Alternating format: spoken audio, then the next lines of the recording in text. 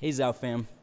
I am here to read our scripture for the day, and I heard last week that people were making fun of me because I was maybe giggling a lot during our service.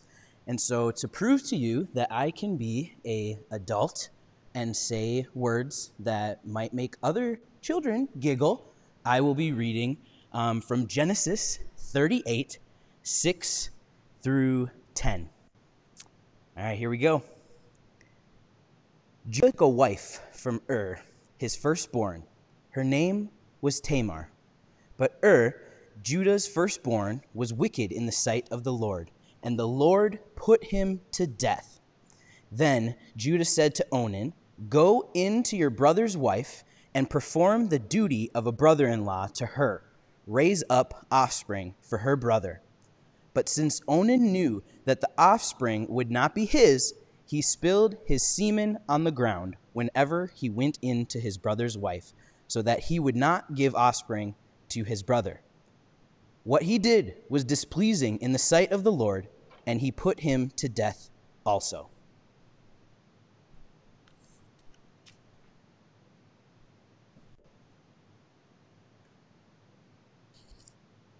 Amen. Can we all just give a round of acknowledgement and applause to Cameron for getting through that reading? My name is Jonah. My pronouns are they, them, theirs, and I am the lead pastor here at Zao MKE Church. I'm super thrilled about this new series that we're starting today called It's Complicated. This is our take on a love and relationship series based on stories and relationships from the Bible. And as a queer-affirming, feminist, anti-racist community, you might think that that would be a little hard to piece together. I don't know about y'all, but I know I've sat through some pretty phobic, misogynist, and racist series at churches, especially when it comes to love and relationship building, and especially when they're leaning into the Bible. And I think that that causes some of us to learn to kind of retreat back into ourselves, to, for really good reasons, kind of put up walls against the Bible and against religion when it comes to telling us anything important about how to live our lives with love in romantic relationships. And that's a really deep problem in the church and in our lives, because the Bible has a lot to say about important relationships, including romantic relationships in our lives. And just because the church has abused and twisted the scriptures and used them to harm people doesn't mean that that's actually what the truth of the stories has to offer us. And so, partly as a practice of healing, in addition to a practice of wisdom and seeking the wisdom of the scriptures, we're going to be intentionally and thoughtfully going in through the next 6 weeks into the biblical spaces that offer us words of hope and challenge and affirmation and encouragement in our relationships and our love. Now, in order to do that in the Bible, in our American church context, with a queer, feminist, anti-racist lens, we have to do a lot of things really differently than the folks who have done it in those ways that have been hurtful. And so just to give you a little bit of insight into how we're intentional about that, I want to tell you a little bit about process. So feminist readings of the Bible, with feminist readings of the Bible, it's hard not to have a more feminist reading than some of the traditional readings. There's so much misogyny, not only that worked its way into the text, but also that has shaped the interpretation of the text, that actually, it's a win just letting women talk about the Bible. So in the scriptures, you can see it embedded in some of the ways that scripture has shaped itself, but also the ways that the church has interpreted. The default towards the viewpoint of men is astounding. In the history of scriptural interpretation, men have been given space and have taken space to the exclusion of women and not men. And so a lot of these interpretations that we take as standard came out of that atmosphere. And so just bringing women into the text first in interpretation and in conversation, looking to women's scholars, looking to women's experiences, including people who are not women but also not men, into the conversation is a huge leap forward. And also, women made a huge mark on this holy text.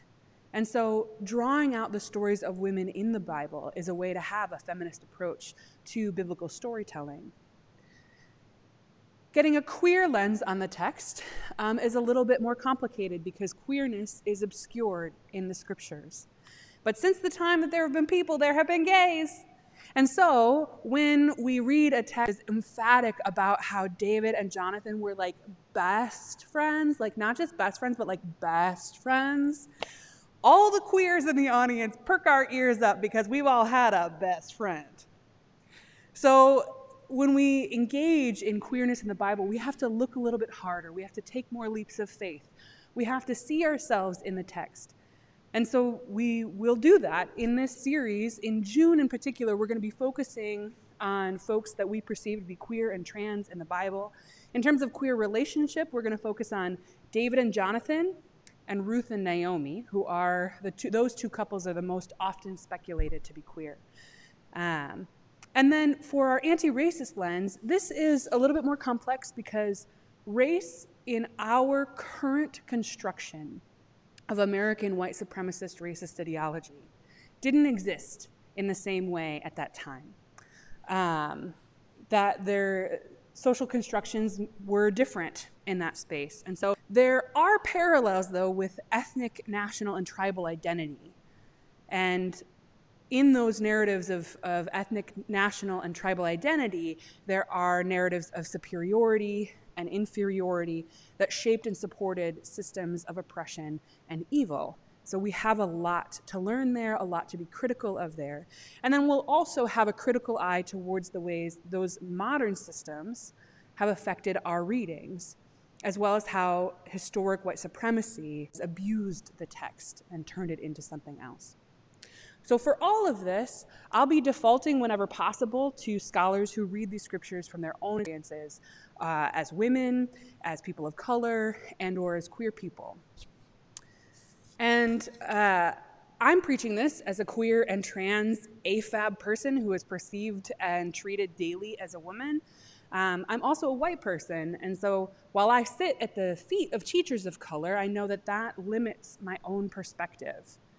I am thrilled that in this series we will also be hearing directly from Cameron, who will be preaching from his own experience of queerness and as a trans man of color.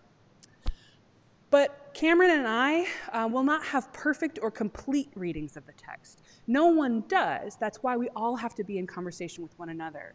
One of my favorite things about this format is that you all get to contribute to the sermon. Unfortunately, I don't get to read it till afterward, but I see Cameron interacting and being thrilled with the conversations that occurred during the sermon, and that's really amazing. And so I want you to speak your experiences, your interpretations, your learnings into the comments thread so that we can have what I think is the holiest encounter with the text, which is dialogue, storytelling, and sharing. And honestly, even though we won't have perfect or complete readings of the text, it is amazing how the text seems to change when we alter who is reading it and who gets to interpret what the stories are about. So let's dive in. Our first story is Tamar. Now, Tamar was actually the inspiration in some ways for this sermon series because I mentioned her offhand last week in the sermon about Song of Songs, that erotic biblical poetry. And we were talking about how her text, her story, has been co-opted by anti-sex puritanical culture that wants to control bodies, especially women's bodies. But her story is awesome, and it does deserve its own sermon, as I mentioned last week. So we're just taking this opportunity to dwell in her story and her wisdom. Most people would have you believe that this story is about a guy named Onan. If you've heard of the sin of Onan, or Onanism, then you've heard a piece of this story. But I want you to take that and I want you to put it over here. We're going to return to the ways this story has been misinterpreted or abused. But for now, we're going to set that aside and encounter this story about Tamar. It's not about Onan. Onan dies like 10 verses into the chapter and still somehow gets away with the headline. It's not about Judah, which would in some ways make more sense. He is one of the 12 patriarchs of Israel. He is a really important person in the lineage of the Jewish identity and Jewish people. But truly, even though both of those men are in this story, this is the story of Tamar. It's in Genesis chapter 38. And as somebody mentioned in our sermon on Job, in the comments in that rich discussion, sometimes it helps with some of these stories to begin with the phrase, once upon a time. Now, I'm sharing that not to say that this didn't happen, but to say that at some level it doesn't matter whether it happened or whether it happened in the ways that it's described. There are a lot of stories in the Bible that contain truth but aren't concerned with fact. And so, for instance, I'm going to tell you this story where God strikes 2 people dead, and we don't believe that God actually does that. That's not how it works. That's inconsistent with the character of God that we see portrayed through the wholeness of Scripture. But it's to communicate very quickly a point about where God stands on someone's behavior. And so you can think about it in these more epic terms, in these more mythological terms, if it's helpful, that God is trying to tell you a story, and it begins with once upon a time. Once upon a time, there was a man, Judah, and he was married to a woman named Shua. And the 2 of them together had 3 sons, Onan, and Shelah. Now, Judah was one of the 12 patriarchs of Israel, and so God, Yahweh, had parceled up the land and given each of the 12 patriarchs a plot of land and divided it so that all was made fair. And that meant that the land was being stewarded by Judah and his lineage. And so he had to really thoughtfully choose a wife for his eldest son, And that was just the way of things at the time. Judah was, the man of the household, orchestrated everyone's well-being, which meant that he got to make decisions about marriage and property and all these kinds of things. And marriage was really an economic system by which land would be passed on and wealth, by which people could secure their future and their well-being and their survival. So Judah orchestrates a marriage between and a woman named Tamar. Now sucked. Was a wicked man once upon a time, and so God struck him dead for his wickedness. That Tamar without a husband. And because of the way that marriage contracts were constructed, she had nowhere to go from there. She was a widow, and that meant that she wasn't eligible to enter into another family under another lineage, and Judah had to provide for her well-being. There was a law at this time called levirate marriage. The levirate marriage law, which kind of literally means the brother-in-law marriage law, says that if 2 people are married and they're heterosexually married, because that's the only construct that this society has at this point, and the man dies without leaving a male heir, for the well-being of his widow and for the passing on of his lineage, one of his brothers must have sex with his widow and provide a male heir. So somebody needed to give Tamar a son, somebody within this family and within this lineage. And again, that could super bum us out, because that's not exactly how or why we marry or have sex for the most part anymore. But it was hugely important to Tamar's well-being, to her inclusion and her place within this family system. And so she was owed a son. And if she didn't get a son, she wasn't entitled to any of the inheritance. She wasn't entitled to land. She really had no place to be. So Judah does the right thing, and he said in this construct, and he says, all right, Tamar, You and Onan have to work this out. He's my second-born, and he is going to give you a son. And you're going to work it out until you get pregnant and get a son. Onan didn't want to do that. Onan was like, hey, listen, my crappy older brother died, and he was entitled to twice as much inheritance as me and my brother. So essentially, if got an heir, and if Onan gave a son to Tamar, that son would get part of the inheritance, not Onan's. So it wouldn't be in his line anymore. It would be in his deceased brother's. So Onan's like, okay, if has lineage, then he gets 2 times the inheritance. I get 1 portion of it. My younger brother, Shelah, gets 1 portion of the inheritance. I go away with 1/4 of what my dad owns. But if just mysteriously doesn't heir, if Tamar is unable to have a son for some mysterious reason, then nothing goes to her or her line, and then Shelah and I get to split it halvesies. So Yahtzee for Onan. So Onan has a lot financially at stake at not providing for Tamar, who would end up with more than what he would have by virtue of this patrilineal earth land sharing experience.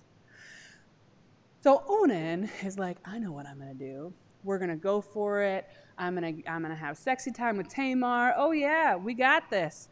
And then at the last minute, I'm going to pull out. The text says he spills his semen on the ground. And again, this is where a lot of people get really hung up and make this whole text about Onan or about semen or about masturbation or contraception. Like, they go off into these other places. And again, we're putting a pin in that, and we can come back and deal with that later. But what's really happening here is that Onan is shirking his responsibility to Tamar. He is robbing her. He is stealing from her so that he can have more wealth, because he doesn't want her to have any. Well, God didn't like that. God didn't like that, and so once upon a time, God didn't like that, and God struck Onan dead. The text says that God responded to Onan's unfaithfulness by striking him dead, removing him entirely from this story. And so Judah goes, okay, I had 3 sons. I have 1 son. And Sandra Richter, who wrote the book Epic of Eden, highly recommend, remarks about how instead of thinking that maybe there was something wrong with his sons, Judah is really quick to say, like, there's got to be something wrong with Tamar. And so Judah wants to exclude Tamar, and he's like, okay, Tamar, yeah, no, I know that you're totally entitled to your share of things, and I could just give it to you, but obviously I'm not going to do that. And we know that we need to get you a male heir so that the land can be passed on and the wealth and whatever. So theoretically, you would get a male heir via my son Shelah, but he's not old enough yet, so why don't you just hang tight? In the meantime, get out of my house. Like, go live in your parents' basement. They did not have basements at the time, but she was sent back to her father's home, which demonstrates that Judah wasn't interested in caring for her economic well-being. There's no reason she shouldn't have been living in his house and still a part of his family that she was adopted into by way of marriage. But he sends her away to live with her family of origin and says, you just hang tight. Someday I'll have a son who's old enough to give you a male heir. So time passes, and it's never going to happen. And Tamar knows this. And she realizes that time has passed and Shelah is beyond of age, and it's not going to happen. And eventually Shua, who, if you recall, is Judah's wife, Tamar's mother-in-law, passes away. And after Shua dies, Tamar hears that Judah is headed to another town to do some sheep shearing. He's going to go shear his sheep, which in this case is not a euphemism. And he goes to a new town with a friend to do this. And Tamar hears that he's going. And so Tamar's like, okay, I'm sick of this. I'm tired of waiting on all of these men to do what is right. I'm going to take what's mine. And so she goes, and she takes, the text describes her taking off her widow's garment and putting on the garments of a sex worker. And so she's taking on a different role. She's moving from the social location she was assigned to another social location that many women in her space were assigned. And she moves into this new role. She puts a veil over her face and is no longer recognizable as Tamar to Judah. So she dresses up as a sex worker, and she goes to this town that Judah is in. And she waits by the side of the road for Judah. When he comes along, he propositions her. And Will Gaffney, an incredible womanist biblical scholar, writes in the Womanist Midrash that this demonstrates how normative sex work was for men in ancient Israel. That, Judah's wife had died. It wasn't considered adultery. He had sexual needs. They were going to get met by sex workers, and that was normative, but that one of the assumptions was that sex workers were not Israelites. And this is where that not quite racialized, but definitely ethnic and nationalized system of oppression comes in, because sex work was deemed to be the work of the other, of women of other ethnicities. And he goes assuming that he is hiring a sex worker from outside of his national identity. So he goes, and this is a normal thing for him to do. Will Gaffney maybe takes a little bit of a low blow at Judah, saying that he's either out of practice or not very good at it because he forgot to bring payment. But he forgot to bring payment. He said, I'll pay you a young goat. I'll pay you a young goat for your services, but I don't have that with me. And so Tamar, in disguise still, says, great, no, that's perfect. Why don't you give me your signet, cord, and staff? Now, I don't have a signet and cord. I don't usually carry a staff, so I needed to look into this, of what that actually meant. Staff is pretty straightforward, but a signet and cord is kind of like a necklace that a person would wear that had like a seal on it that was basically their signature. So it's almost like saying, yeah, totally, man, that's cool. Just give me your car keys and your driver's license. And so she gets this collateral from him that identifies him as who he is. And he says, great, I'm going to send you this baby goat later, and we'll be squared away. Thank you for your services. And he goes on his merry way. Well, Tamar's plan worked, because what she was aiming to do was get pregnant. She wanted a male heir. That was the thing she was entitled to, so that she could be part of this lineage and get what would make her financially secure. And she did. So she became pregnant. And the townspeople, after a few months, took notice. And they said, she's pregnant. Somebody better tell Judah, because she's supposed to be this chaste widow. She's in his family because she married in. He's responsible for her, and she's been stepping out. The text actually calls her a whore. The townspeople in the text do that. And again, Will Gaffney comes in with this incredible commentary about how, even though sex work was normative, because it was considered outside of the cultural norms, it shows this tension within Israel about sex work, that it is normative for men to partake in outside of the circle. That basically it's services of women of color outside, that would be our closest equivalent, that white men were allowed to partake in.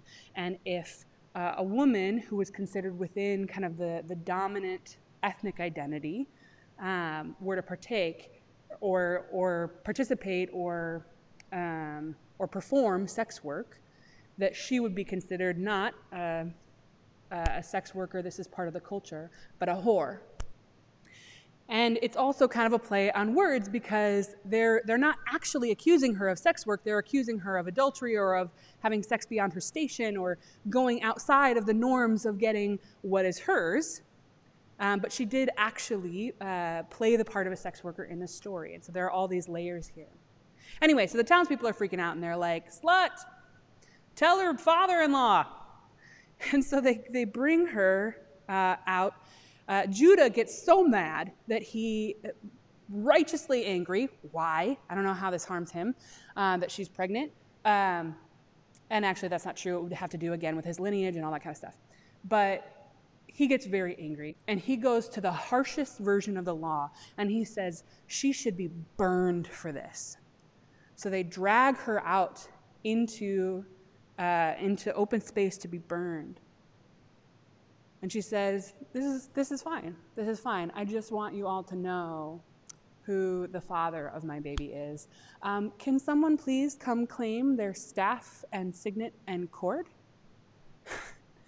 And Judah is like, oh no. Huh? Tamar says, the father of my child is the owner of these items. Come get your driver's license, Judah. And he is shamed. And not because he participated in sex work or anything like that, but because he owed her an heir. And he didn't give it to her over and over and over again. He didn't provide her her rightful place. He didn't provide her security and equity in the family. And so she had to take it. And there's this beautiful moment where Judah, one of the patriarchs, Judah, who can do whatever he wants, Judah stands there and says, she is more righteous than I. Judah finally understands the weight of what he's been doing and the power that Tamar has in claiming her justice, claiming her space. The fact that he put her through that she had to go to such lengths to get what she deserved, which was a place in the family and equity. She is more righteous than I. The text says that he acknowledges that, and then specifically that he does not have sex with her again. Now that may be to protect Judah and Judah's purity here, but it's probably more to say Tamar didn't become an object to him again. He didn't use her again, even though he could have. She was giving birth to his children, after all, in his family, but he didn't. Tamar scraped and scrapped her way into her rightful place in the family.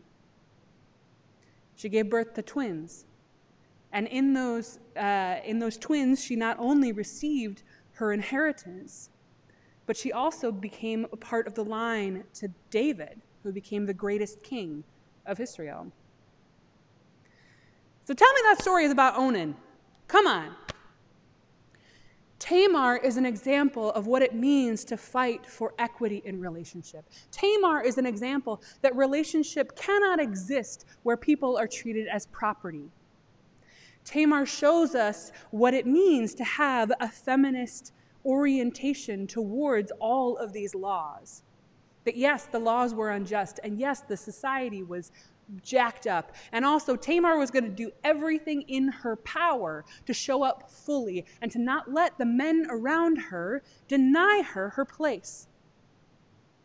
Now this is probably the least traditional kind of coupling that we're going to talk about here, because even though Tamar is coupled with and with Onan and in some weird ways with Judah, Tamar has to find her own place, because the world isn't providing for her the way that it ought to. True love, true relationship cannot exist without mutuality and equity. Miguel de la Torre, who wrote Lily Among Thorns, I referenced this a bit last week, argues that in the way that we are called to be, which is to offer ourselves to one another in love, in the ways that intimate relationship, especially marriage, are described in scriptures, including in the New Testament and all of these letters to the early churches. There's a lot of talk of giving of oneself or submitting oneself to another. And De La Torre argues strongly that you cannot give yourself to another if you are not fully autonomous and fully self-owned. You cannot give what is not yours. And Tamar shows us what it means to be fully in ownership of herself. Even though she's subject to the misogyny of her culture, Tamar is in charge of Tamar. And she is bringing the fullness of herself even to these relationships where they are not offering her equity. Tamar deserves better. Women deserve better. And God's intention is for women to be fully alive, fully in charge of themselves, fully autonomous, in order that they can submit meaningfully to another. And that's not just for women. Men, non-binary folk, we are all called to have a deep sense of self, to know who we are, and to bring that into a space and not allow anyone to deny it. Any other person could have simply given up at any point in that story. And Tamar shows us a fight to be seen, a fight to be recognized, a fight for her place as an equitable partner in a family. And she is called righteous. Judah, the patriarch, says she is more righteous than I. It is righteous to show up to a relationship and claim what is yours. It is righteous to submit ourselves in love only when we have the space to be fully ourselves. And it is righteous for people to have economic equity in relationship. And when there is an imbalance, that is unholy. When someone is dependent fully and subject then to the whims of their more economically dominant partner, that must be remedied. There must be protections in place for the economically vulnerable, because it is righteous to fight for your equal place. And it is unrighteous, unholy, it is sinful to deny another person fullness of survival, of space, of authority in the family. These are the lessons of Tamar, not of Onan, not of Judah, but Tamar, who, cards on the table, might just be one of my favorite biblical characters, so that's why I get carried away. Tamar is incredible. And what has happened to this text is that Tamar has gotten erased from it. It becomes a story about Onan. A story about Onan spilling his seed on the ground. I gotta say, I got a little nauseous doing research for this week, because I've always known about the interpretations, the misinterpretations of this text, but I've never really gotten deep into it. It's messed up. People have interpreted this text through a misogynist lens to say that this is evidence that no one should ever masturbate or have self-pleasure. Specifically, men should not do that. To say that the entire purpose of sex is for procreation, and that this text proves it. And to say that the real sin of Onan, this was the one that really got me. There was a Catholic reading by a man who said that the real sin of Onan was against sex itself by denying it its true mission of providing life, and it was a sin of Onan against his own future potential offspring, denying it life. No mention of Tamar. Are they reading the same Bible I'm reading?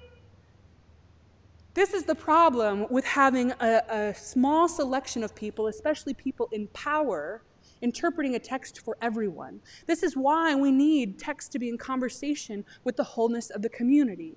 Because no, you can't have a scripture like Song of Songs that lovingly and artfully and beautifully describes a young woman touching herself in pleasure, anticipating her lover coming to visit her, and then say, oh, the whole thing with Tamar, yeah, that was about how Onan shouldn't really jerk off.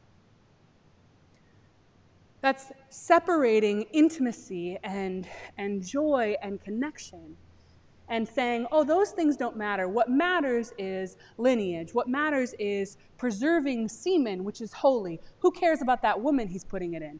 What matters is controlling women's bodies and using them for the purposes of men. That's the interpretation of this text. That's the sin of Onan, not seeing Tamar, not providing an equitable world, not showing up for fullness, not showing up for justice. And that sin is repeated over and over again when interpretations of this text rob Tamar of what is hers, her story of righteous pursuit of justice.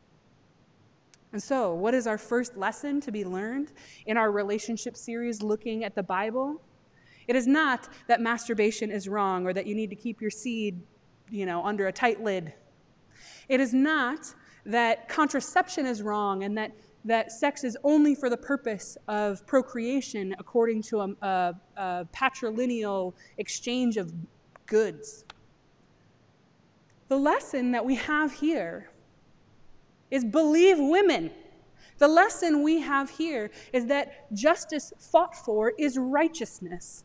The lesson we have here is that the only way to have a family, a true loving family, is when each person within it has the right to be there, the right to survive, and has enough.